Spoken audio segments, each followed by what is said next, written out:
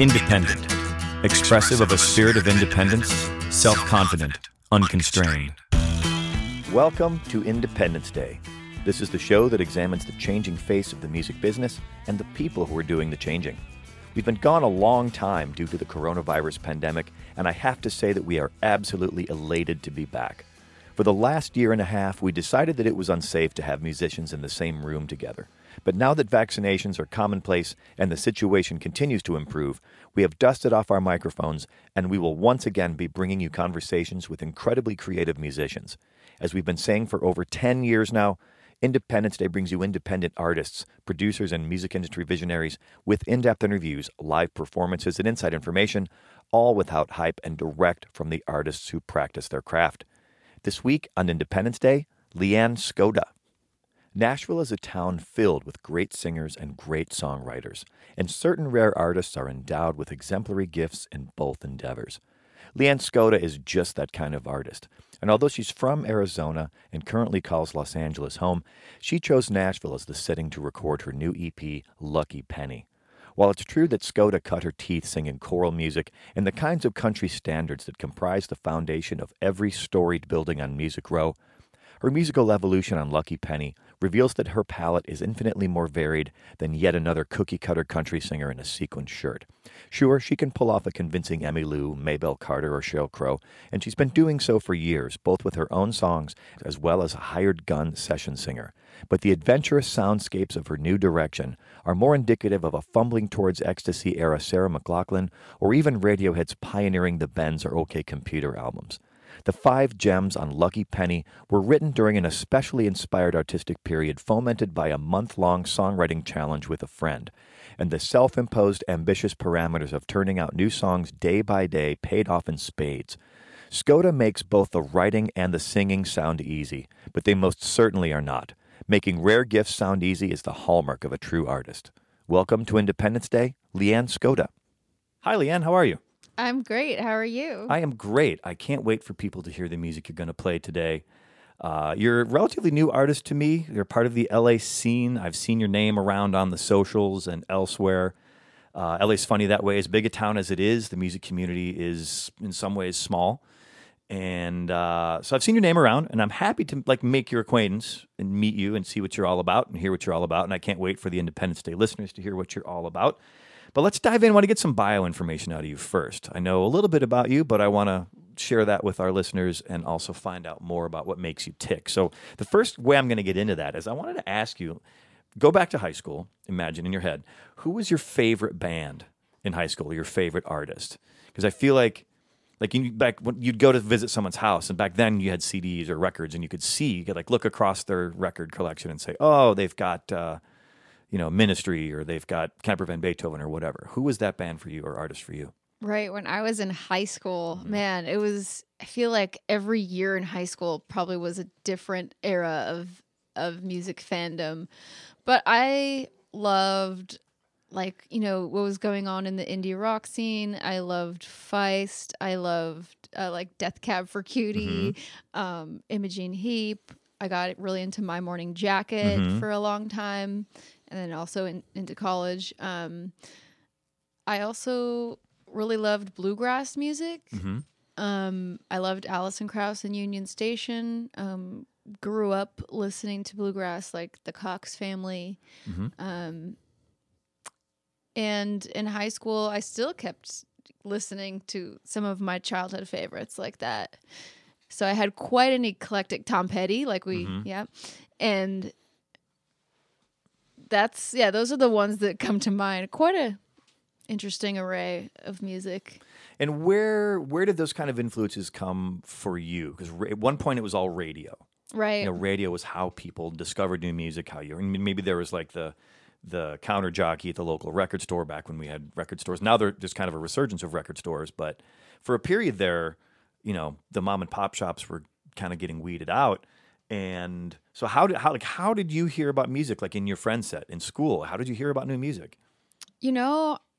I definitely heard about new music from friends, but I was always ever since I was a kid, when I was really young, I would listen to the radio and make mixtapes myself when I was like 6, 7 years old, go home in my room and like, pressing record on my boombox and making like little mixtapes. So I was always kind of like that. And then into high school, I would go to like the local bookstore, where you could scan the CD and then you could listen to it. So I would hunt myself through the CDs and find music I liked that way. And then there was, I hate to admit this, but there was Napster, and I would find music through Napster as well. And then definitely some influence through friends. Like I remember discovering Radiohead through friends. And there was like a scene of like emo music at my high school in particular, and I was also into those bands, music that now I look back and I listen to it, I'm like, oh man, I thought this was so good when I was 15 and now I can't. It's like unlistenable, but at the time I liked it, and that's okay. Yeah. Is there a I don't want to say guilty pleasure, because I feel like people shouldn't be so judgy about other people's music tastes and choice, but is there something that would be a de facto guilty pleasure, something that, because I have tons of things that I go back. Like I even have seasonal music, like music that always reminds me of fall. And I'm in my autumnal music playlist realm right now. So do you have music that, again, for the guilty pleasure-ish thing, like thing that you go back to?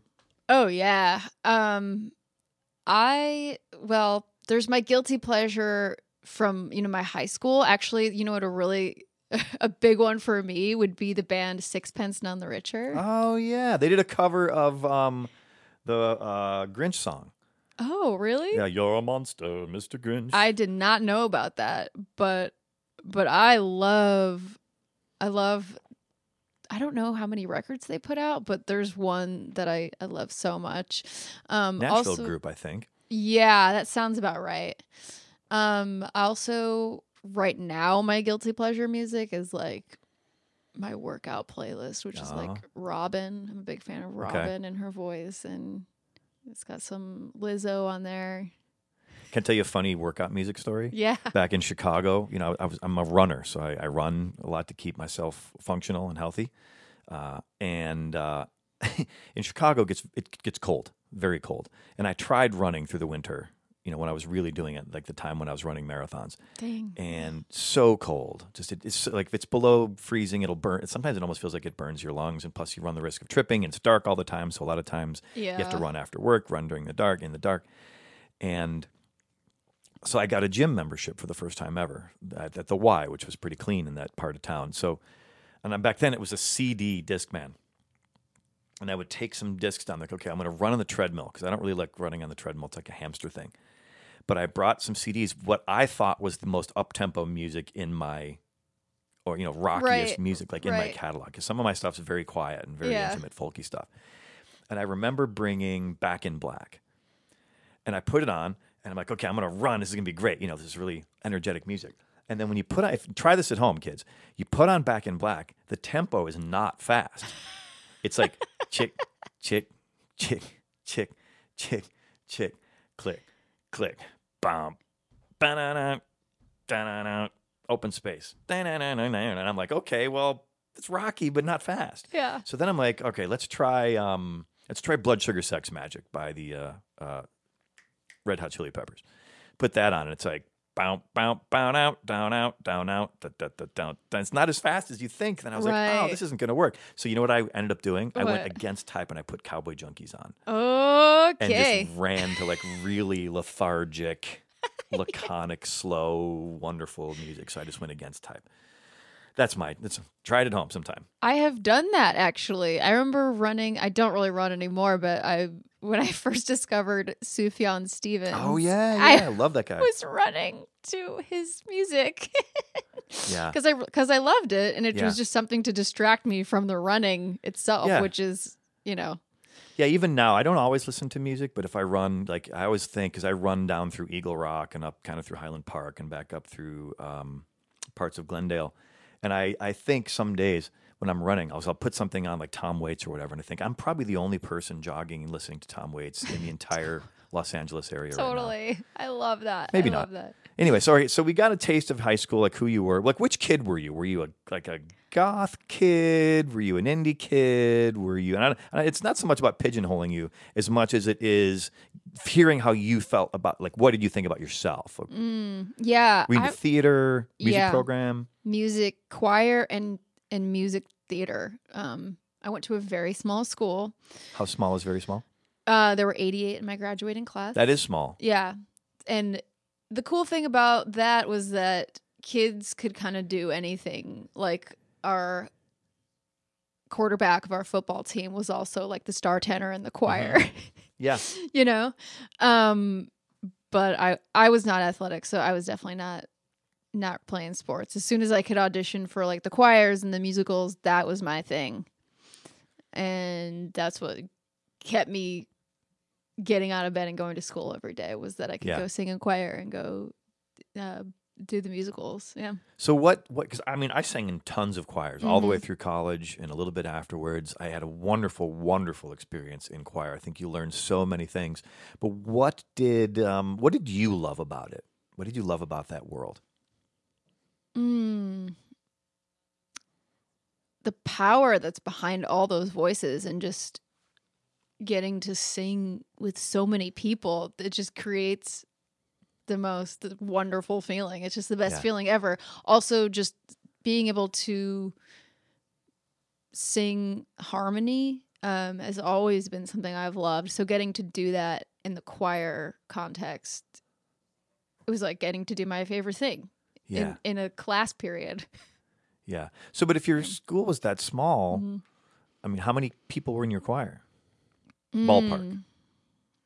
I want to say there were, I would say it was like equivalent to like a full class, like maybe 40 kids. Okay, that's pretty big. Maybe less. Yeah, maybe like 30. So, given the size of your school, was there a robust music program in your school? Because some of the funding for that has ebbed and flowed over the years. Sometimes it was available for schools, and sometimes there was no music or art at all. Yeah, we were lucky. We were super lucky. It was, when I was there, it was a husband and wife team. This wonderful couple, and the wife was the choir teacher, and the husband was the musical director.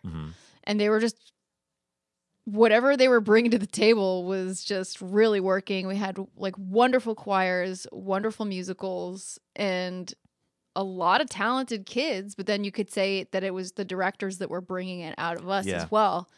So yeah, we just got lucky to have them, I believe.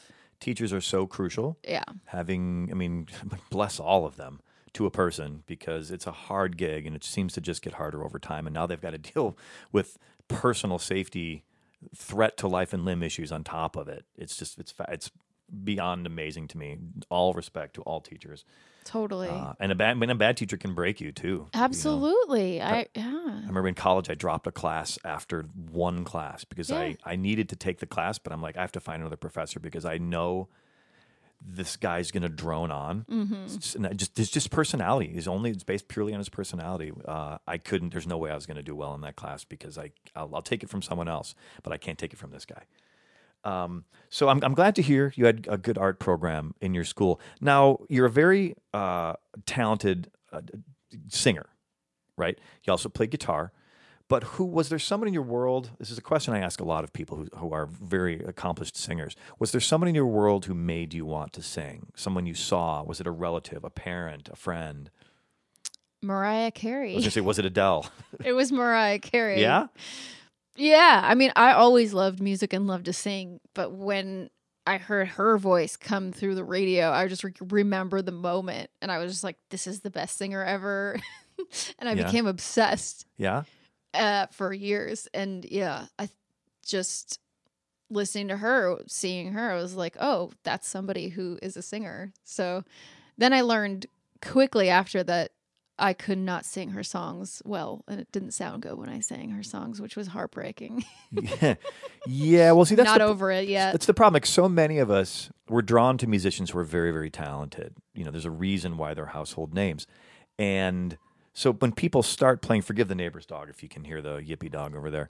There's nothing I can do about that here at the Independence Day World headquarters. It's baked into the cake. So we start off emulating people who are extremely talented, whether they're talented writers or performers or singers or or dancers or all of the above. But then at some point we have to find our own voice, as a performer, both literally as in terms of our instrument that we're born with, as well as how we choose to use it. So at what point did you figure out that concept, that you couldn't emulate Mariah Carey, but you could be your own thing? Mm-hmm. Well, I discovered very early on that I wasn't going to be Mariah Carey. And then I discovered that when I sang along to like country radio, that it really worked for my voice. And it's nothing that I really actually thought anything of. I was just like, oh, my voice sounds really good singing along to like Shania Twain or Trisha Yearwood. And but that didn't really, finding my own voice and who I am as a performer came way, way, way later. I would say I didn't even start really exploring that till I was like 25, like mid 20s, like very late. Yeah. But yeah, it's been a constant journey. Well, yeah, it is. We're all on our own path. There's I feel like a lot of times people get hung up on benchmarks, like, well, I should be doing this by this time. And, social media exacerbates that. We have no choice but to measure ourselves against our peer group. Yeah. Whether they're in our own, now it's worldwide. Now it's not just the people in our hometown. Now we see what Instagram people are posting on Instagram in Nashville and in New York and in Miami and in France and wherever they happen to be. Mm-hmm. So, that's a key moment. So was it like a light bulb moment for you, or was it more of an evolution that you figured out that your voice lent itself to that style? Oh, that was just very, I just knew that by singing along to the radio. And then when I got the opportunity to start singing, actually, when I came to LA, I started singing in a bluegrass band. And I've always been drawn to harmony singing ever since I was like 10 years old. And so it also, like, country music and harmony singing just totally goes hand in hand. So I was like, I can do this. Like, I'm from Phoenix, Arizona. Like, I'm not from the South. Like, I didn't think that was something that I could do. But then I found myself out here doing it, and I'm like, this is so fun. I love this, and I can sing it. I know these songs. So yeah, you don't necessarily have to be from Tennessee to sing of course, country music. Absolutely turns not. out. Well, look, having traveled around the country and somewhat around the world, people need to remember that 30 miles outside of every major American city is NASCAR country. Yep. Whether you're in California or Washington or New York or wherever, like, you get to rural America, and in some ways the rural states areas have more in common to each other than they do the urban areas of our country. The rural-urban divide, I think, is what they call that in like sociological circles where they study those things in college. Yeah. I am by no means a genius about that, but I have traveled enough to know the difference. Mm-hmm. So my guest this week on Independence Day, Leanne Skoda. That's 2 E's and 2 N's in Leanne. You can find everything you need to know about her at leanneskoda.com. She's got a new EP coming out just this week. Check it out on her website. You can follow her on Instagram at lskoda. Also on Facebook, facebook.com/Leanne Skoda. The new EP is called Lucky Penny. We're going to hear a song from that right now. The song is called The Living Room. Let's check this out. Leanne Skoda on Independence Day. You don't know me, but I see you. I've been watching for weeks.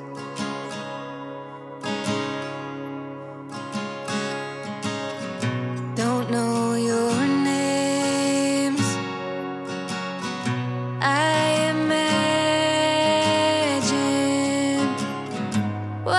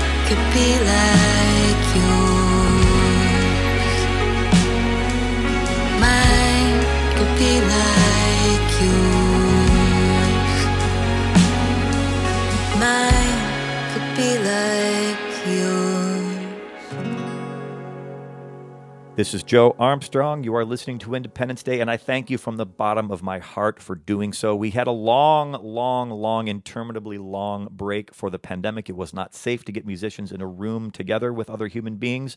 I mean, musicians are human beings too, last time I checked, but we're back. I'm so happy to be back. We're all vaccinated here at the Independence Day World Headquarters, and all of our guests are as well. Live shows are starting back up again. We're going to talk about Leanne's upcoming show for her release of her new EP called Lucky Penny. That show is going to be at Club TG. That is on November the 7th, which is a Sunday. What time is that, Leanne? Is it an evening thing? Yeah, evening, 8 p.m. We'll probably start around 9. Cool. I hope myself, I don't know that I'm in town, but I hope that I will be. I would love to come see that. You're going to play with a band? Yep. Who's in the band? Are you at liberty to say? Yeah, I got my friend Kevin Brown on drums, who played on the record. My friend Philip Glenn, he plays keys and violin, which is a very cool combo. Yeah. Corey Tremontelli on bass, and my friend Dylan Rodrigue on electric guitar. Oh, we know that Tremontelli. He is a close personal friend of mine. Plays on my record as well, my upcoming record. Amazing. I bumped into Corey I met him at, do you remember Rich Hinman versus Adam Levy? Oh, yeah. It was my favorite band in Los Angeles before Rich and Adam moved back New York way. Loved going to see them play. It was Jay Belleros on drums and Jennifer Condos on bass. Brilliant band. And I went to see them after a radio shift. They were playing somewhere in Hollywood on a weekday. And I was by myself because I was on my way home. And I noticed this kid sitting next to me. And at one of the breaks, I was like, yeah, they're pretty good, aren't they? And he's like, yeah, they're really great. And we just got to talking because I have a habit of talking to people around me wherever I am, for better or for worse. And we kind of hit it off. He's from the Midwest. I'm from the Midwest. We exchanged phone numbers. And then at one point, he was on a tour and he said, hey, when you get back, let's play together. And I said, great, let's do so. So then he played drums in my band for a while. And then, Really? He's a drummer too. Amazing. And then now he's playing bass. And I love that guy. Oh, he's fantastic. No, Yeah, I love his him. sense of humor. Oh, yeah, He is bizarre in the It's most wild. I love wonderful way I can think of. So a shout out to C-Tram. Yeah. And that means I definitely have to come out to that show. That's right. But pick up the new EP. The new EP is called Lucky Penny, and it is sonically delicious. Super cool production. We're going to talk about that in just a minute. But before we get there, I don't want to finish up the bio stuff because you came from Phoenix. Yeah. Born and bred, raised in Phoenix, but you've got some Midwest roots back before that. That's right. But tell me about, I don't know the music scene in Phoenix. I've toured through there a couple times. We basically played the big outdoor auditorium. It was 1,000,000 degrees mostly is what I remember. So you're coming out of high school. Did you go to college in the area I did. as well? I went to ASU. Yeah. Okay, so you were close by. Yeah. So you're like up in it. But so you're out of school and you're starting to write or play shows. And what's the scene like? Is it supportive? I just don't know anything about Phoenix and when it comes to that. You know, I actually wasn't really playing shows in college. Okay. I was very shy. It was like a difficult adjustment, I think, for me coming from a very small school, going to ASU. And I was just kind of shy about exploring that side, which I always wanted to do. But I was in choir. I was like singing in choir. That was my outlet. And I wasn't really going out. Of course, I went to shows. I was going out to like the Yucca Tap Room, the Marquee Theater. Those are like, some Tempe spots. And I loved going to shows. Mm-hmm. But I was, still a little too shy to pursue it myself, or, afraid of failure, all that good stuff. But there are some really cool spots in Phoenix to go out and see music, and there's some great artists, and I'm trying to get back there more now, since I kind of missed that part of being out and performing when I was like in college. And it's great. There's some great spots, really great spots now. Okay, so you're going to see shows. Were you playing guitar by this point? Had you picked that up? Not really. My dad always played guitar growing up, and I just kind of like fiddled around on it a little bit. Okay. But not really seriously. Wow, you were late to the game on the guitar. Very, very late, yeah. So what was the inspiration? What made you pick up guitar? Because, I mean, from my perspective, when I was a kid, like I loved singing. My mom was in the church choir, and I used to sit up in the choir loft, and I was introduced to multi-part singing at a very early age, so my brain could always pick out all the parts. Just music's in the DNA. and then doing choir in school all the way through college. But I was, I picked up the guitar because I always thought that I was too self-conscious to stand there and just sing. I wasn't sure that I could do the like David Lee Roth, Robert Plant thing where you're jumping around entertaining everybody. Like if I had a guitar, not only do I have a prop that I can hide behind, but I can also, I'm self-contained. I can accompany myself. What was the logic for you? Yeah, accompanying myself for sure. And I gravitated toward the guitar, even though I think I just didn't have the discipline, to be honest, like growing up to get good at an instrument. Because, I could sing. I was involved in all these musical endeavors, but I was just, then when I got older and I didn't have those outlets anymore, I was like, okay, I want to keep doing music. I want to keep singing. I want to start writing songs, and it's time I just pick up the guitar. Yeah. Yeah. Well, it's a lot easier than schlepping a piano around, I suppose. Absolutely. Yeah. And so when you, like, how does one do that? I'll specify it. How did you do that specifically? Was it the classic, like, okay, I'll ask a friend which guitar I should buy and then go start to take lessons? Or did you do it completely on your own, like free range? How did you do it? Let's see. I played one of my dad's Epiphone guitars for a couple of years. And then when I moved out to LA, I went to Guitar Center and bought like a used Martin, which I loved for a while. And I just started hitting up like open mics and playing at like farmers market. And then I met this bluegrass band called the Get Down Boys. And that's what really like shot my playing up, because I was playing with all these players and I was singing with them, but I was just like playing my guitar with them, and shedding all those tunes got me so much better in a very quick amount of time. Bluegrass is no joke on the guitar. I mean, on any instrument. It is a very virtuosic style of music. Yeah. And there's a whole specific, did you learn the proper bluegrass picking stuff? Because Sean Watkins was on my show here at one point. Oh, cool. Yeah. Super nice guy. Yeah. We're both IPA aficionados, he nice. and I. Bitter men. Very bitter men. At least when it comes to beer. But he left a pick here. I have a pick here somewhere. But the proper style is you don't move your wrist. It's all from the elbow. Like that flat picking style. Did you like get down that road? I was more playing the rhythm stuff, but the guys that I played with played like that for sure. Yeah. Okay, so but your first chords though, you didn't just buy a guitar and then show up at like an open mic. Like someone had to teach you my chords. dad taught me when I was little. Like, my dad taught me chords for sure. Okay, so I just didn't really practice or that's pursue what I was it. getting at. Like, where was that seed? Where did that come from? So that was already in there. Oh, for sure. Got First it. chords and all. Mm-hmm. Okay, so Phoenix, went to Arizona State. What was your major? What did you study? Music? I was a music major going in, and then I switched to journalism. Ah, very nice. Oh, you and I had some other things to talk about. Yeah. Lots of things to talk about. So why Los Angeles? Because had you figured out the country music thing by that time, or did that happen after you moved here? No, it's quite an interesting path. I went from ASU, and then I wanted to go abroad and live in a Spanish-speaking country because I've always loved the language. ¿Habla español? Sí. Sí, mi español es muy mal. No es bueno. Entiendo. Yo soy inocente. Te entiendo. So I went to Spain and I taught English there for 2 years. And while I was there, I kind of started singing in bands. And I was like, this is the life I was meant to live. I love this. We're going out, we're singing in little bars and clubs, and I'm having the time of my life.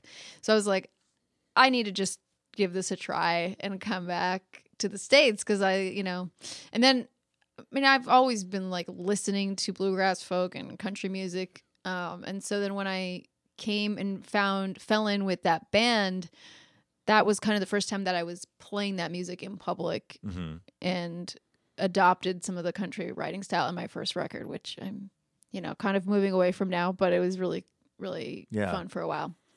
Like so many people, and definitely for myself, I feel like music chose me. I didn't choose it. Absolutely. I can't not do it. I have no choice. It's a compulsion. It's an avocation. That very phrase comes up a lot in my world. I joke that I would have a nicer stereo, a better car, probably a better living situation, much more stable romantic personal relationships over the years, having made different life choices. But these are the choices I have no choice but to make these choices. Any case, my guest on Independence Day this week, Leanne Skoda. Let's play a live song. What's All right. what's this first one you've got queued up for us here? I'm going to do a song from this new EP called I Believe. So happy to have live music back here on Independence Day. Happy to have Leanne Skoda sitting with me here in the world headquarters. She's going to play a song for us. That song is called I Believe. It is from the EP, which is called Lucky Penny. Check this out. Leanne Skoda on Independence Day.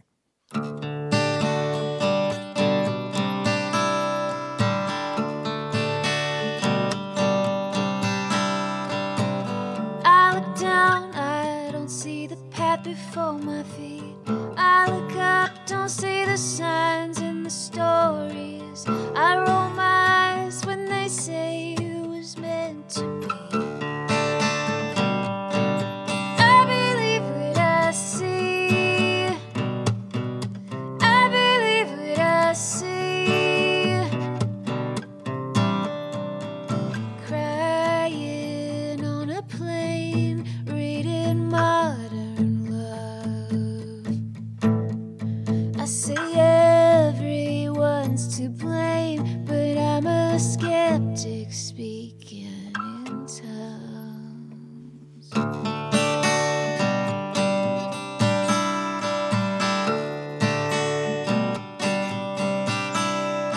She said, just take a little and then tell me what you see. Eyes wide open, and then we were talking with the tree. He was wise and said, whatever will be, will be.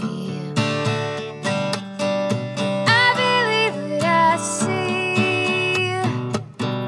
I believe what I see. Crying in the rain, is this all my plan? I see everyone's to blame, but I'm a mystic with a suntan.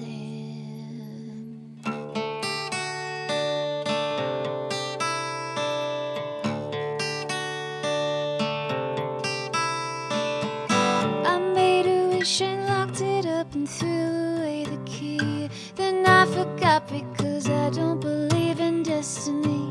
But I look at you and the heavens open up for me. And I believe what I see. I believe what I see. I believe what I see. I believe.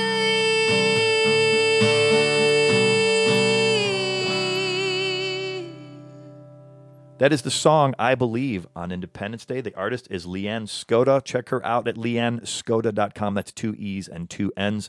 She's also on Instagram at lskoda, Facebook at Leanne Skoda. And man, great stuff. Love it. Dig it, dig it, dig it. That song, Thank you. incidentally, you're welcome, has the same title as my agnostic gospel song from my most recent record, I Believe. So that's kind of the inspiration for yours too? Yeah, like I'm a person who I think that I'm pretty logical and kind of have a skeptical bent, and but at heart I'm a romantic, you know, and so I was just kind of confronting that dichotomy in that song. Yeah, I feel you. I feel you, sister. I got you like locked in there. Yeah. Because I wanted to do something kind of similar, and our choruses are somewhat similar. I mean, mine's like, I believe what I can see with my eyes. I believe what I can hold in my hands. I believe what I hear in my ears. In a world where belief in science has now become somehow optional, Yeah. I feel like saying those things to people, even in subliminal ways, like in a song, is very, very important. So kudos to you for doing so. Thank you. Dig it. And it sounds super cool. I highly encourage all of you listeners out there to go pick up this EP because it sounds, just the sonics of this record are super cool. And I would say it's a departure or at least an evolution based on what I've heard from you before. That first record you released 2018, Back Home, or sorry, Call Me Back Home. Yeah.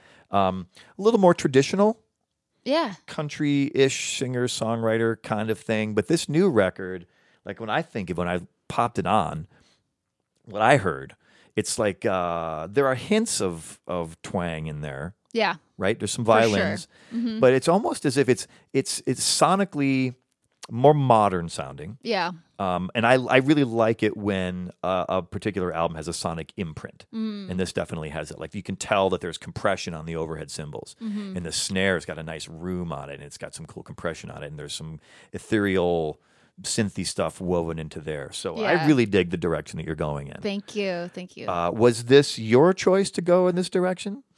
It was kind of just, it's just kind of what happened when I met this producer. He's a friend of he's my friend's producer. My friend Jason Hawk Harris has worked with him for a really long time.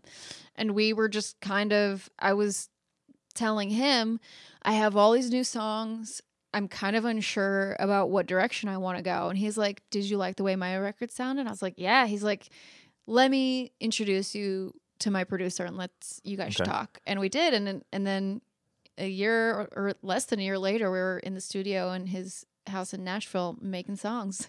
Yeah, and I really think, how do I say this? To me, there's a logical growth or evolution from your prior record to this one. Like you sound more confident. Like your voice is great on both of those. Don't get me wrong. I don't want to give the wrong idea. It's great. But this new one, I feel like you've brought it to a different level. Yeah. I feel like when I listen to this and I listen to it, it's like, oh yeah, okay. Like the writing sounds tighter. Yeah. The melodies sound more, or should I say less traditional, I should Yeah, say. absolutely. You know, you're pushing, I feel like if you're pushing yourself. Right. It Yeah. sounds like to me. And then in your bio somewhere, I remember reading, it said like most of these songs came from like one particular fertile period. Yeah. Like, did that just land in your lap, or did you physically set yourself aside to do that, or how did you foment that kind of creative juice, like that thing? It was a friend of mine, Emily Herndon. She's a wonderful singer and songwriter, and she was like, "Have you ever done a 30 days of writing a song a day?" And I was like, "No, I don't know if I can do that." And she's like, "Well, I'll do it with you if you want to try." And so we did. And we would send each other songs every day. And even if I had to work a full day, I would sit down and write a song. I wrote, I believe, after working like a 14-hour day, like the beginnings of what that song was, you know? Yeah. And that was just such an important time of growth for me and pushing myself to just get those songs out, you know? And then Andy Freeman, my producer, also listened to so many demos and was also very like, we did a lot of pre-production in the songs, or at least more than I had in the past, and just like, hey, I think this one needs another chorus, or we need to put something different in here in this song. And we worked a lot on that for these songs. Yeah. Having a producer makes a big difference. Someone you trust, musically, emotionally, financially, obviously. And for me, it really shows on this. But was there anything else that changed between the two records about, like, because it's such I don't want to make it sound like the last one was Gillian Welch and this new one is Metallica. It's not like that. Like, there's a through line. It's still you. It's still your music and your voice, which is great. But was there anything else that changed in your life that precipitated that kind of evolution? I mean, yeah, there was, I think, well, the writing a song a day was really helpful to have my style come through, because when I made Call Me Back Home, I was playing a lot of bluegrass music. I was playing a lot of like Americana country stuff. So I definitely pushed myself in that direction in that record, because that's the kind of shows I was playing. Those were the kind of musicians I was hanging around with. But actually, when I sit down and write, that's not really what really comes through naturally. Yeah. I have more of a pop bent, you know, from years of listening to 90s radio, whatever. Yeah. That stuff really comes through. So I just kind of let myself find my own style, my own voice. Yeah, that's a key phrase. You let yourself find your own style. Yeah. That's a very key phrase. And I think now we stumbled. Like, I always feel like the truth is evident once it tumbles out. Yeah. And like that to me is like the truest thing we've said so far. Uh-huh. So I'm glad that you did so, because I really do dig it. It sounds really great. When I think of when I popped it on and was listening, doing my notes for this episode, Sarah McLachlan's "Fumbling Towards Ecstasy" Oh, my record God, yeah. came up, which I think is a brilliant record. Pierre Marchand, her producer, is responsible for a lot of those sonics because, she could just as easily be a breathy pop singer, but there's gravitas to that production. And it's like there are drum loops weaving in and out and like synthy stuff. But like I come from the world where I feel like you should have to be issued a permit to use a synthesizer Yeah. because it gets overused. Right, If used properly, it's brilliant. Like Yeah. Pink Floyd can do it. Certain bands just do it so well, but other people just abuse it, I think. Yeah. And on that record, also Kathleen Edwards, her records, she's an artist out of Canada. She took a long break. She's just come back, started making records again. Falls loosely in the Americana realm, but has kind of veered into, she dated the guy from Bon Iver for a while, Justin Okay. Vernon, so he produced one of her records, and it Yeah. had that kind of like spacious kind of thing. Okay, and then cool. now she's kind of splitting the difference between that and like somewhat kind of an Americana singer-songwriter thing. And Okay. that's what your music is Very reminiscent cool. of to me. Okay. And I love her I love music. that. I say it's delicious. That's the word I kept coming back to when I was listening. Wow, She's like, that's so "Ooh." cool. And I played it for my girlfriend. She's like, "Oh yeah, that's cool. Like I dig the new direction. And if I get a vote, I say you should continue in that direction." Now you recorded Lucky Penny in Nashville, but you live in LA. I'm Yeah. pretty sure there's a few recording studios around LA. Why Yeah. did you choose to work in Nashville? The producer, Andy's out there, and he has a home studio, really beautiful home studio there. And that's why we did it there. Okay, Yeah, that's a simple for sure. answer. Yeah. So how long, when you go out to do Nashville, like how long would you go? Like for a week at a time, We a did couple days, a month? It was 2 weeks. We did a lot of work in those 2 weeks. And then these were not the only songs we recorded. We recorded a large batch of songs. And then I went out one more time. We did a few days of redid some vocals and Okay. some overdub stuff. And you did mix it there too? He mixed it. Yeah. Okay. Yeah. Well, good work. Like in my notes, I've got written down like I've got an earthier Radiohead. Oh, Because you're not all the way to Radiohead because they've been doing what I call broken cash register music now for a few records. Yeah. I like it, but they've gone even farther down their own road to where they're completely their own thing. Yeah, that's really high praise. Thank you. so Yeah, much. I've got the Sarah McLachlan thing on there. Yeah. It's got like these languid tempos, which I think is Mm-hmm. cool because I think young artists like they've got a lot to prove and they've got a lot to say, and so it's like the tempos are like fast and Yeah. all these ideas. But like I don't know if it's the producer or you or a combination of the two, but like you left the space because slower tempos, there's more room between the notes for push and pull, and Yeah. and the space is so it just sounds mature in a good way. Cool. Yeah. I also really like the singing. You've got a great voice, so that's front and center. But on the song Troublemaker, there's a long kind of instrumental, I'd call it a ride out. Yeah. Yeah. Now, this is the second Pink Floyd reference or Radiohead reference I'll give, but like letting the music, the non-singing part of it, have a sonic space, Yeah. Is a cool thing. So was that your thing, or was that the producer's thing, or both of you? Both of you? Yeah, that was. I remember having that conversation early on in our like pre-production meetings, and I remember saying, "Oh, we should just jam out on this for a long time." Yeah, okay. And he was like, "What do you mean jam?" Probably a lot of singer-songwriters don't talk about putting a jam section in their songs, but yeah, I'm all about that. I'm all about vibing with the players and that energy and using with a group of musicians that you choose to be on a particular song or particular project, they're like colors on a palette. Mm-hmm. And if it's like James Taylor, singing about the Berkshires, it's pretty limited what there is there. So a lot of it's going to be vocal focused. But I just personally love it when bands take the time to let the band play. yeah. If the players are great and the music is great, and obviously it is in this case, let them do their thing. Mm-hmm. I think my ear really likes those that break from the singing. I love singing. Same. It's so important. So kudos to you for that. Oh, thank you. How about another live song? What's this? right. What have you got next for us here? Yeah, let's do the title track, Lucky Penny. All right, Leanne Skoda on Independence Day. This is the track Lucky Penny. As she said, the title track. You should go see her play just this weekend at Club TG. That's on Glendale Boulevard here in beautiful Los Angeles. You said in the neighborhood of 8 p.m.? Yeah. 8 p.m.-ish. Great band. Bring your mask, and hope you're all vaxxed because we need to keep doing live shows. As I said, Leanne Skoda, the song Lucky Penny on Independence Day.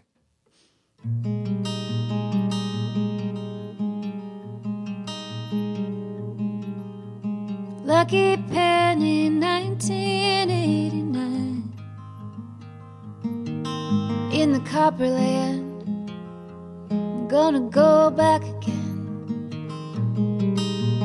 Not too many things I've left behind, but I would take the hand of any old friend. I guess I must be missing the desert, heat in my bones and the light in my eyes. I'm going back, but not how I left it, tracing every cracked and crooked line.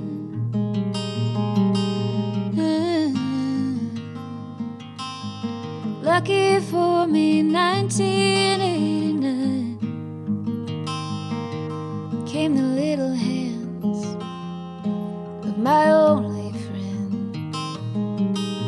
Soon beneath the blue golden sky, she'll hold the hands and I'll hold the bell.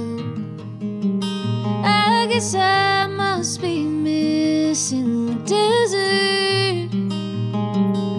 heat in my bones and the light in my eyes. I'm going back, but not how I left it, tracing every cracked and crooked line.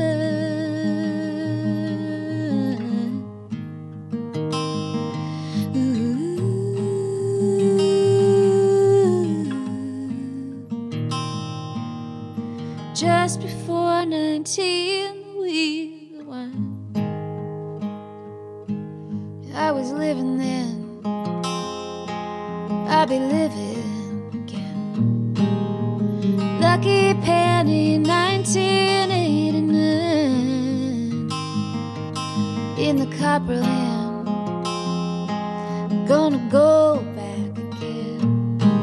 I guess I must be missing desert, heat in my bones and the light in my eyes.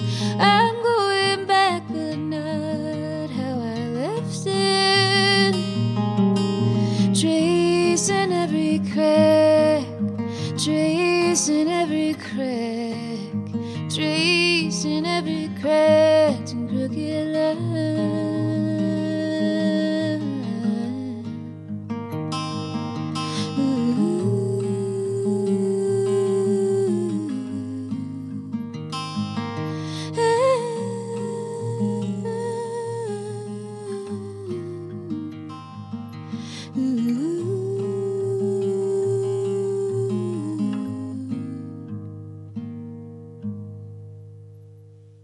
Alrighty, Leanne Skoda. I almost said all right. Leanne Skoda on Independence Day. That is the track Lucky Penny, which is the title track from her new EP. It's available at her website, leanneskoda.com. Are you on Bandcamp and that kind of thing as well? I am on Bandcamp. Yeah. It'll be up on Bandcamp. And of course, all the usual streaming spots, Spotify, etc. And then we get our nickel and they get our dollar. That's how that works. But look, the music gets out there and the live shows are where it's at. Let's keep going with this. I'm having a wonderful time talking to you. I'm digging the music a lot. I can't thank you enough for coming in here and doing this. Talk a little bit about your writing and kind of your performing style a little bit, because one thing, having sat and watched you do this here, you're very quiet when you perform, which is nice because it gives you more dynamic range on top when you do decide to get loud. Yeah. You know, I've always read that Paul Simon is a very quiet performer. It's challenging, like on a stage, because that means you have to turn the microphones up that much more, turn your guitar up that much more, maybe feedback issues become a thing. But in the right environment, because is it a challenge for you to sing in bars? Because that's being a quiet singer. When I try to play my quieter material and I'm in a bar, like it just gets lost. Yeah, I mean, I've played I've played in quiet bars. I've played in loud bars. I just try and give my best performance no matter what. I do have some tunes now that get louder Mm-hmm. and that I can play with a full band. But yeah, I really like to employ a lot of dynamics when I play. Yeah, it's cool. You talked about where you found your voice as a singer. Like Mariah Carey was kind of like the first guidepost. But then when you started singing, earthier country styles, like who were those artists that kind of, because Mariah Carey, as far as I know, has yet to do a country record. Yeah, no, I would say Mariah Carey was a very, very early influence. Of course. But I really got into, she's more of I guess you would call it folk nowadays, but Anais Mitchell. Okay. I love Gillian Welch. Yeah. I got really into those. I've always loved like Alison Krauss. Her singing is just Oh my God. perfect. Can I tell you a quick story about Alison Krauss? I love going to the Hardly Strictly Bluegrass Festival up in Golden Gate Park every early October in San Francisco. Perfect, best curated music festival I've ever been to by a light year or more. Amazing, great artists, great setting, nice weather, nice people. And on Friday night one year, a few years ago, Alison Krauss played, and I went with my friend and former guitar player who now lives up there. And we were back a ways. She was on the main stage, and like my friend's name's Tyler, so we said let's just scoot up. You and I, we left the girls with the dogs for a few minutes, and we went up just to listen up close. And we got within 30 feet or so of the stage, and she's singing, and I kid you not, people are openly weeping. Wow. Because her voice is so beautiful. Now, I know this sounds perhaps hyperbolic and, maybe a little overwrought, but I'm not lying to you in the least. And I myself, we were just transfixed. Yeah. I've seen her play before, and it's always like that. But she's got this angelic voice, unlike anyone else I've ever heard, where if you sit and, let it wash over you, I got misty-eyed just listening to it. It's unbelievable voice. Right. And she's from about 50 miles from where I went to college in central Illinois. She's from Champaign, Illinois. Oh, I didn't know that. Downstate on Interstate 57 on the way down towards southern Illinois. Wow. And a friend of mine from college used to babysit her family or vice versa or something like that. So there was some weird There's a connection. There's a connect in there somewhere. That's good. So we talked about the singing thing, but when it comes to writing, because you're writing, you talked about the 30-day writing challenge. But when you went to find your voice as a writer, right? Because that's a different voice than your voice as a singer. Absolutely. Where did you find that? So you did the work, right? You put in your 10,000 hours or at least 30, whatever it took to do the 30-day thing. Yeah. But were there songwriting inspirations, right? Not that you necessarily needed to emulate that person, but someone's like, well, I want to write. When you say I want to write like that person, I don't mean the song, but the truth about what they're saying. Right. Who were those people? Well, I guess I would say that Gillian Welch and Anais Mitchell are some big, they were some writers that challenged me a lot, because their songs are just so, so good. And the visual details that, the show, not tell thing, they were both so good at that. And then I have, old influences that are just coming through that I might not be conscious of. Like we were talking about Tom Petty. I was listening to Wildflowers recently and I realized, oh my God, so much of what I do is just in this record that I'm just unconscious of. So I think he's coming through a lot. I listen to a lot of Radiohead. I really gravitate toward pretty music. When I was younger, I listened to a lot of them. So I think that kind of stuff comes out. Of course, Beatles. Yeah. So a lot of just really deep influences, and then consciously, Gillian, Anais Mitchell, my peers, my friends these days that are great writers. My friend Dylan Rodrigue, my friend Emily Herndon, Cece Benhoff. So many peers that I just look up to. Yeah. It's great to have talented friends. Mm-hmm. That's a phrase I like to use often. I feel extremely blessed in that Oh regard. my God. Yeah. So let's talk a little bit more about that 30-day Sure. thing, because it seems like a lot of this material that we're hearing today, and I know you said there's another EP not too far behind this one that's about to come out. It's going to Yep. come out, so there's more material. Yep. How far were you into that 30-day thing? Because the example I always use for this, like the eureka moment, are you familiar with the Jayhawks? Yeah. The song Blue? Where have all my friends gone? It's the first song on Tomorrow the Greengrass record. Okay. Great song. Their biggest song. There were two guys in the band at that time, Mark Olson and Gary Loris. And they said as soon as they wrote that song, they were like, yeah. They knew right away, this is great. This is good. You know, whether we wrote it or not, it's not so much like, it doesn't mean we're great. It means the song is great. For you, in Yeah. that 30-day thing, how far into it were you before you had a eureka moment? Actually, I think that I had a eureka moment prior to that with writing The Living Room, and it was before I did that 30-day thing. I was just like, okay, this is the kind of stuff that I would like to do more of. Like this feels really good. It feels interesting and cool, and like it's not country. It's not really like simple. And that kind of helped push those songs in that direction. Yeah. Mm-hmm. Yeah, Jason Isbell, songwriter, was in Drive By Truckers for a while, made a big name for himself now in the past 10 years or so. And he's not the only one who says this. I mean, he gets it from other people too. He goes back to John Prine and John Hyatt, the same people I go back to. Oh, yeah.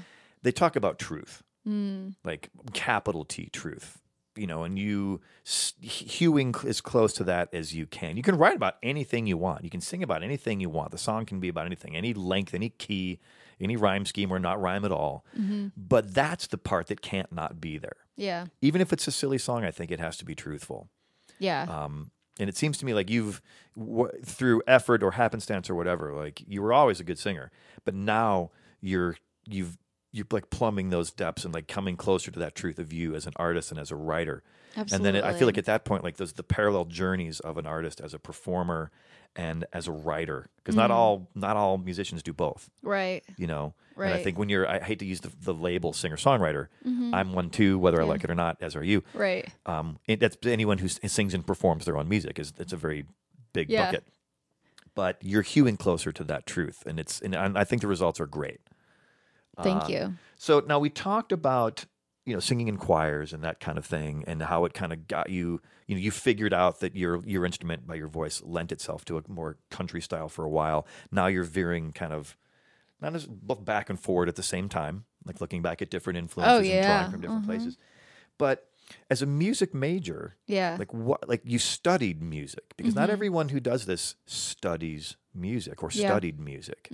So are you employing like your music theory class when you're writing? It's like, oh yeah, I should do a 4-chord here. Nope. Or you just do it by feel. All ear. I've always been an ear Interesting. person. Yeah. Like even before I knew anything about theory, I didn't like piano lessons because I just wanted to play stuff by ear when I was a kid. Didn't like sight reading. Then I had to learn sight reading in high school, you know, to be in choir.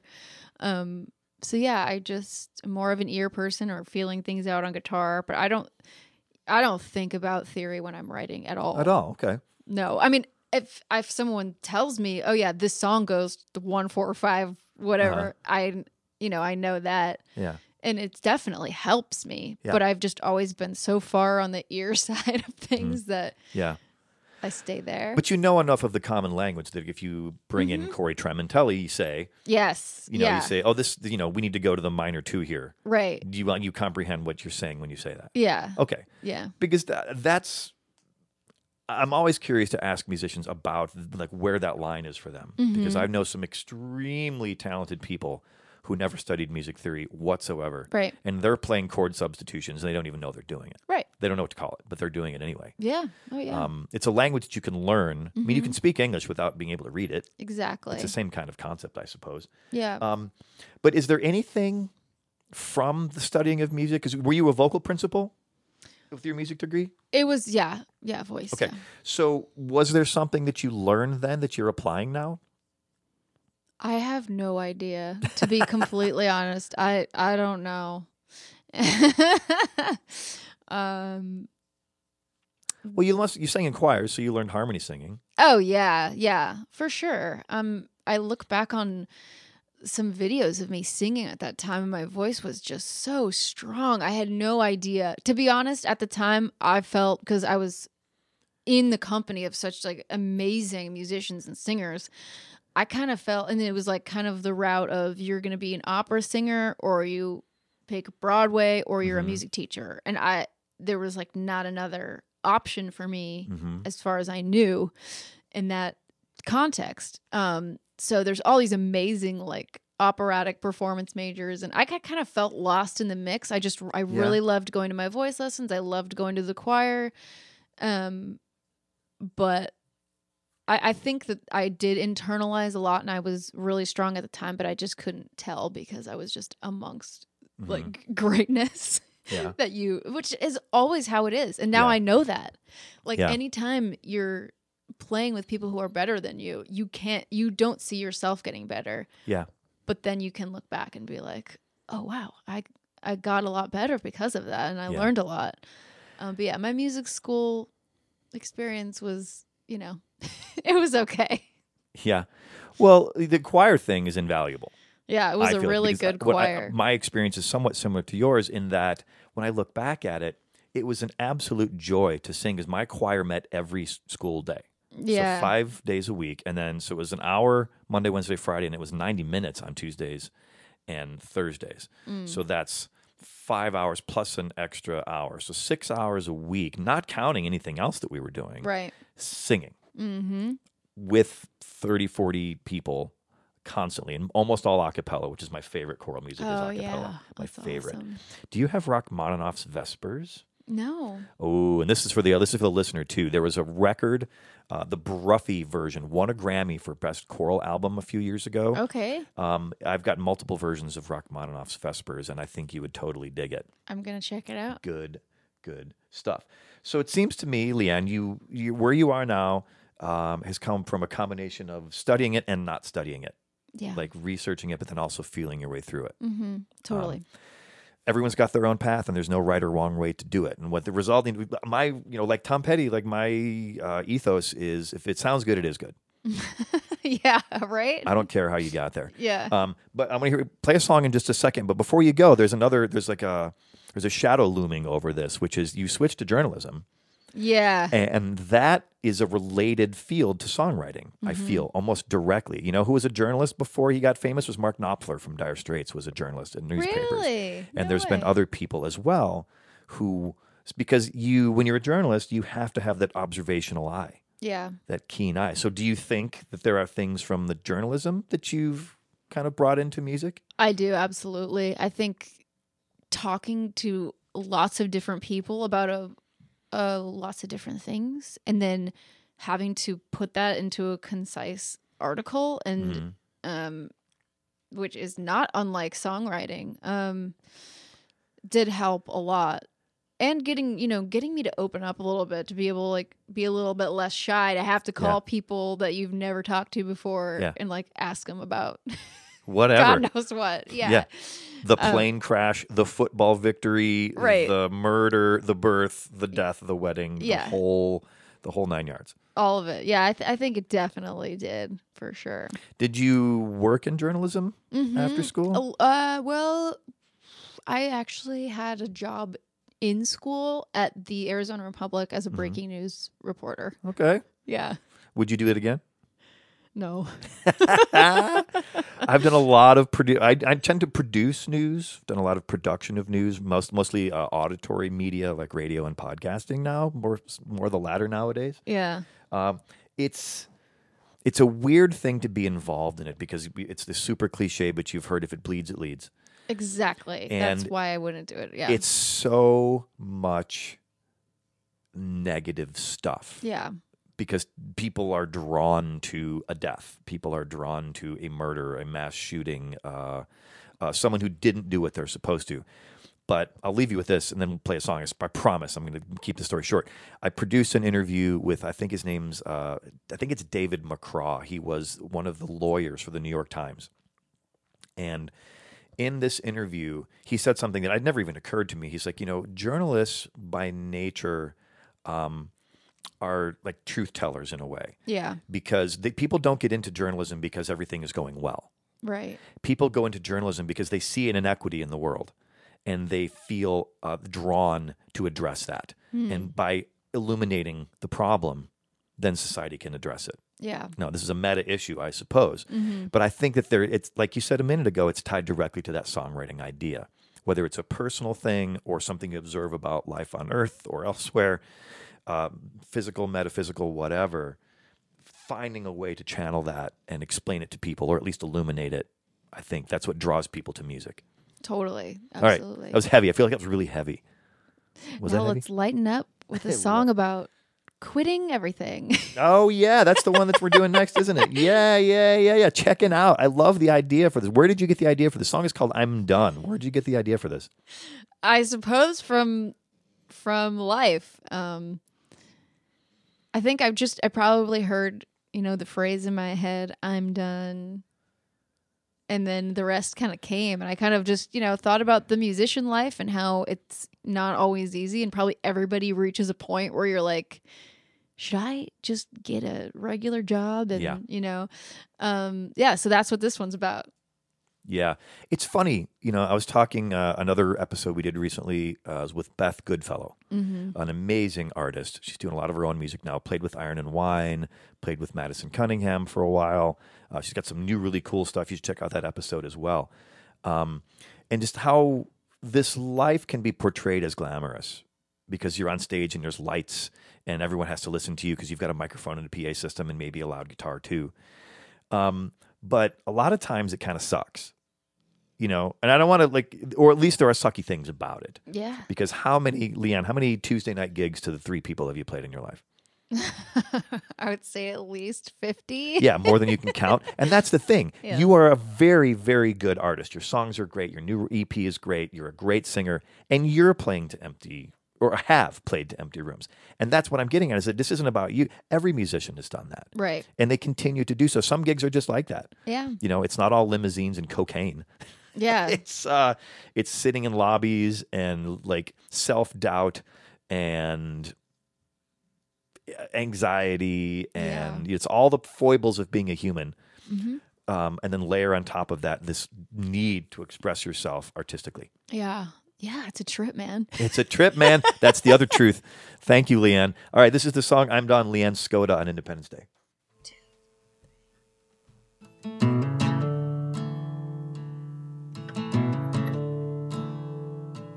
I try and the words don't come.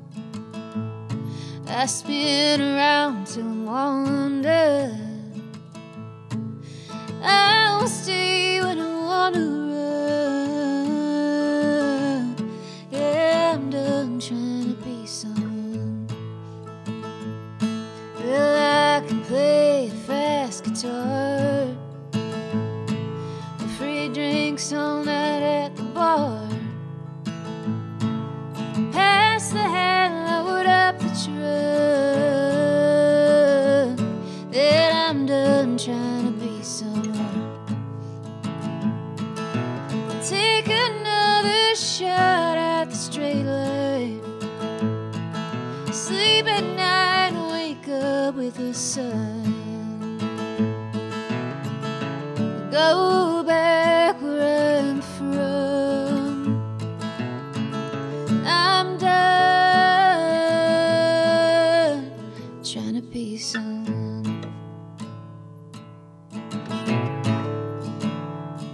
I faked you one too many times. Yeah, give a dog, get a dime. One more night, one more song, then I'm done trying to be someone. Take another shot at the straight line. Sleep at night and wake up with the sun.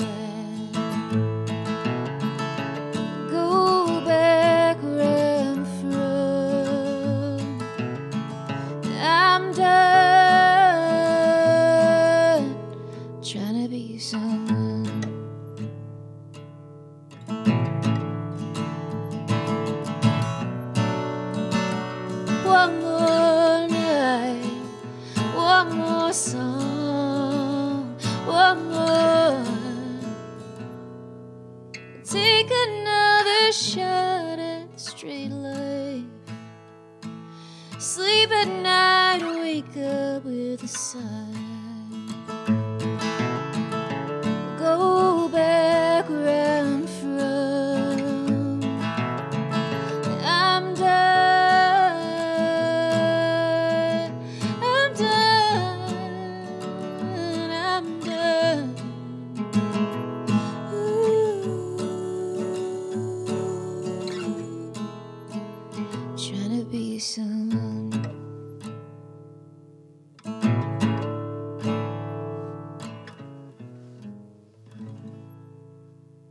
Leanne Skoda on Independence Day. Check her out at leanneskoda.com. Also check her and her band out at Club TG. That's on Sunday, November the 7th. Going to play songs from Lucky Penny and other things as well. And my own close personal friend, Corey Tremontelli, is playing bass in that show. Love that guy. Love to know that we have him in common. Such a cool, fun dude. He brings joy to things and this like crazy perspective on things. Totally. Yeah, I love absolutely. it. I love it. Everyone should have a friend like Corey Tremontelli, or they should just have him as Yeah. their friend. Maybe we should license him out. We should clone him and license him out. That's a business idea. Yeah. All right. So let's talk about this. I know that you do some side work as a musician. At this point in your career, well, so how did that start? Like you start writing your own songs. Obviously, great voice, but how did you start getting calls? Paid calls to go play with other folks? Because when I look at your resume, you're singing with Noah Cyrus, who's part of the Billy Joe / Miley Cyrus like royal family, Psychic Temple, Jason Hawk Harris. Like, how did you get calls? Like, how did that become an aspect of your music career? You know, I think in a lot of ways that is kind of my approach to meeting musicians and playing it. As I like we were talking about, just like singing harmonies has been a huge door for me into meeting people, into playing gigs. That's kind of my thing. It's my niche. So I started you know, I would, if I heard somebody that I loved, I would approach them and say, "Hey, I love your songwriting. If you ever want someone to come, you know, sing harmonies with you, I would love to do that." And so it happened. And also, Make it sound so easy. I mean, that was easier than going out and just like playing shows by myself, you know, Yeah. like to, you know, whatever open mics. It was so much more fun for me to just like be with someone on stage and sing harmonies. So I feel, you know, lucky that I've had that avenue. And then I started singing and playing with my good friend Jessie Peo, who's been an LA musician for years and years. She's amazing. You know, we started playing together. And so then I kind of, as a new guitar player, just kind of started figuring out different parts that would work around her rather than like playing the same thing, just, you know, or like picking rather to accompany her strumming. And then it kind of evolved that way. And then just a few other friends have had me do it for them. And yeah, it's still one of my favorite things to do is just play and sing with other people. And I wouldn't say just, like take the just out of that sentence. Because I feel like it's, I learned that from my mother. My mother would say, well, I just want to do this. I just want to do that. And over the years, I thought, you know, Mom, just take the just out. You don't need the just, because that in a way makes you, or like makes me think, well, that's all I want is this. But you can streamline it and just say, well, I want that. You know, I don't want to like get all into like The Secret and manifesting and all that other kind of stuff. Let's manifest this. But I do think that you know, you say what you want out loud.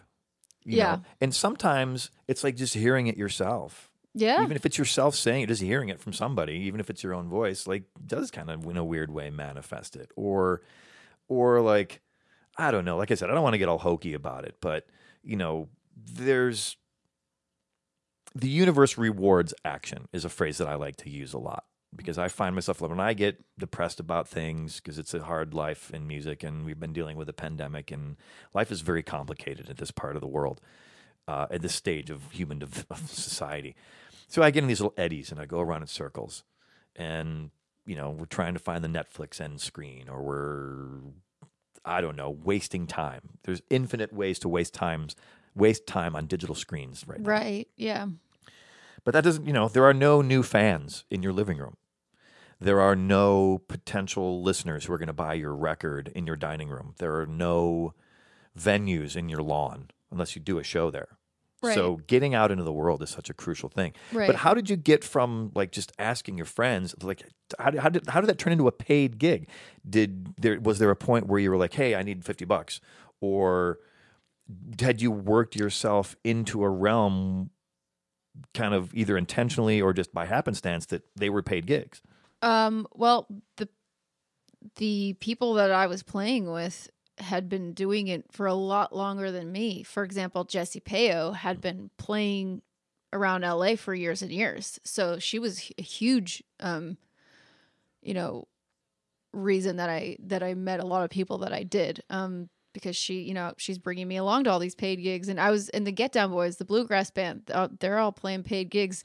They weren't paying a lot. Yeah. But it was something. Something's so that's better than nothing. Yeah. So I was starting off getting paid-ish gigs, pretty much within the first year I was out here. And then it just kind of just grew. And the more people you meet, And then hopefully you do a good job that somebody calls you back again. And it kind of evolves from there. Yeah, it's funny. I'd be curious to know what your thought is, because like when I was playing gigs when I was like 22, it's like free beer. Woohoo! Oh, yeah. I'll play all night for free beer, right? And then you get to be like 32 and you're like, I got more beer than I know what to do with. Right. So like my rule is it's got to be one of three things: pay, audience, or like food and drinks. And there's a hierarchy. Pay is number one. Okay. Right? Yeah. But maybe there's a giant audience. Now, if there's a giant audience, it's more likely to pay. Yeah. But if there's a big audience there, okay, maybe I'll do it for less money. Yeah. Or at a bare minimum, food and drinks. Mm-hmm. But that's least desirable of the three. Yeah. Yeah. And the sideman one is, do you like the music? Does it pay? And do you like the people? Yeah. Crucial thing. We talked about that with Beth as well when we were on there, because we got to remember most of the time you're not, like if you're on a tour, most of the time you're not performing. Maybe you're performing 2 hours a day. Maybe. Maybe you do an in-store or like a radio promo thing in the afternoon, and that's a couple 2-3 songs, as we say in Chicago. Uh-huh. But, mostly you're in hotels and vans and airport. And I'm repeating myself from the Beth Goodfellow interview a little bit, but the personality aspect is so crucial. Yeah, that's true. There's just a vibe. And it ties into the record as well. Like, the vibe of the player. And absolutely. sometimes you just catch something. Yeah. How many of the side gigs are you playing guitar on as well? Is it always both? Is it mostly voice? I would say it's maybe split. Yeah. 50-50. Yeah. Yeah. That's cool. Let's talk about this. Because we're talking about, side work and shows, and that kind of ties into this topic, one of our last topics, which is like live shows. Mm-hmm. They're starting to come back. Like, are you starting to go out and do gigs in spots? And are they in red states and blue states? You're vaccinated. Yeah. But where are you in terms of being concerned about being in a room with 5,000 people or 200 people or what have you as a performer? Yeah, it's interesting because the stakes are it has changed so much for me right now, because at the beginning I was probably far more concerned about, getting and spreading COVID. And now, of course, I don't want that. But now if I would get COVID, I would be out, 2 weeks of work. Right. Whereas at the beginning of the pandemic, I didn't have any work, so I would have just been home anyway. Right. And now there's that. So I'm definitely cautious with this, these groups of shows that I just did recently. We had to take a test every time, we played a show, like before travel and then after we got home. So there are precautions you can take, and I'm just like super careful. I probably wouldn't want to be playing tons of packed, tight room shows. That kind of ekes me out. But I'm just like somewhere in the middle between like, I'm being cautious, but also not like terrified every day, because I just don't want to live that way. Yeah, well, it becomes a choice at one point, for people who make their bread and butter from performing because let's face it, we don't make money from records anymore. Right. I mean, almost anyone I've ever talked to, unless you're, Tom Petty's estate is getting money from Spotify, Yeah. but most of us aren't, I get a little tiny check every now and again, Right. enough for a gumball or whatever. Gumball. My gumball money, my spending money, walking around money. But so for live shows being such a big part of your income, like when did it start to come back for you? It was like this late spring. So I would say like May, June, things started to turn around. What did it feel like getting back out on the stage for the first time, like with all the weirdness in the audience? And was that in a place? Because back then, they weren't mandating vaccines. Like now, more and more places. The Jason Isbell model, or Isbell, as he says in the local vernacular, he's flat out requiring vaccinations. I know some artists are just saying that's it. If you either do it or you can't come. Yeah. What are the shows that you're playing more like that, or are they? What is it?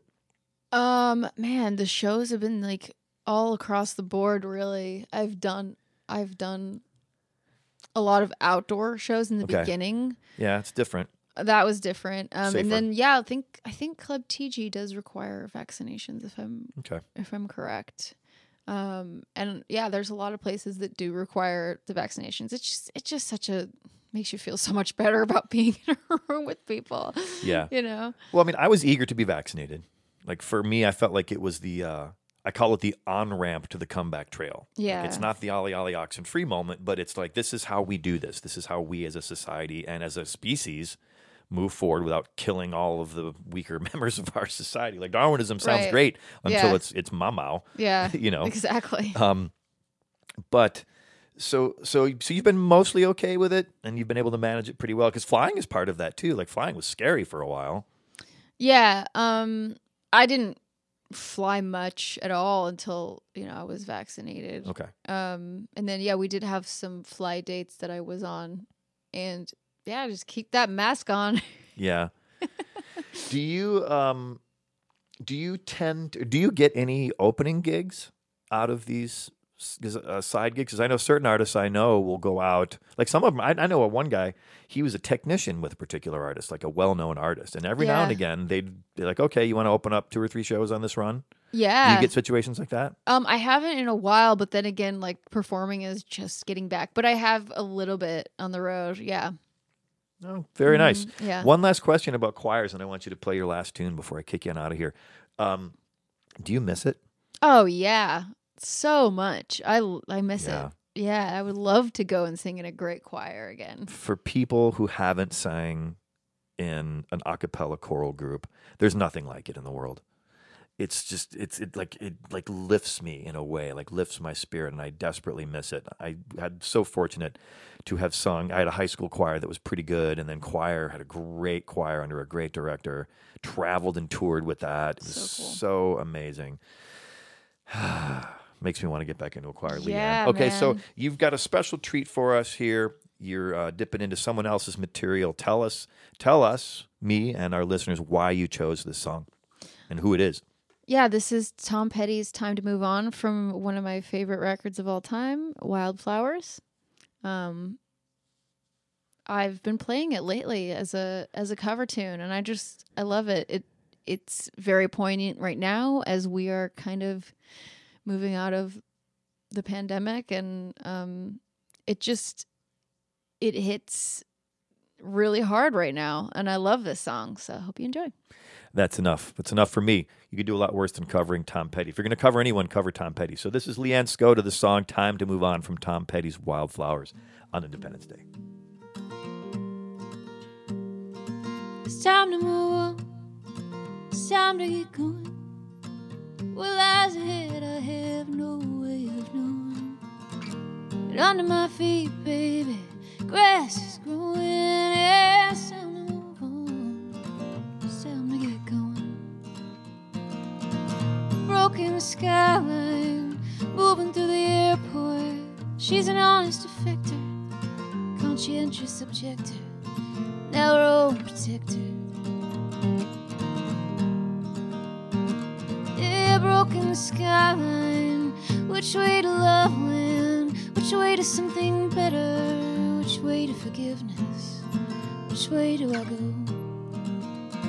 Yeah, it's time to move on. It's time to get going.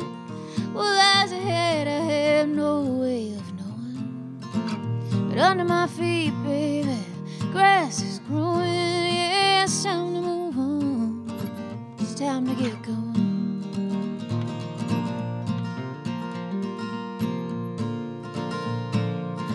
Sometime later, getting the words wrong, losing the meaning and wasting the rhyme. This nauseous adrenaline, it's like breaking up a dog fight, like a deer in the headlights, frozen in real time.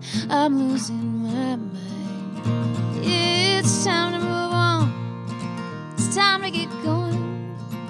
What lies ahead, I have no way of knowing. But under my feet, baby, grass is growing. Yeah, it's time to move on. It's time to get going. Yeah, it's time to move on. It's time to get going. One of my favorite things in the entire world, a great cover of a Tom Petty song. Tom Petty's amazing. WWTPD is what I say when I'm making music. When it comes to like, does that rhyme scheme work? I don't know. Would Petty do it? If he wouldn't, no, it's out the door. Going to do something else. Got to raise the bar, Leanne. That's how we do it. That's right. Thank you so much for coming on the show, taking time out of your busy schedule. And the musicians are busy. We've got this weird like time compression expansion thing in terms of we're busy, we're not hurry up and wait lifestyle. But I always appreciate that you gave your time and your musical gifts, which are ample to us and our listeners.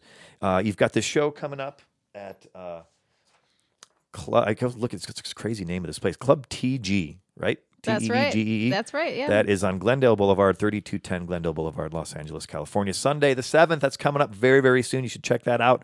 It is the release party show for your Lucky Penny EP, which I hope everyone picks up. And then what's next for you after this? You said you've dropped some hints that there's some more music behind that. Are there more shows? What's coming next?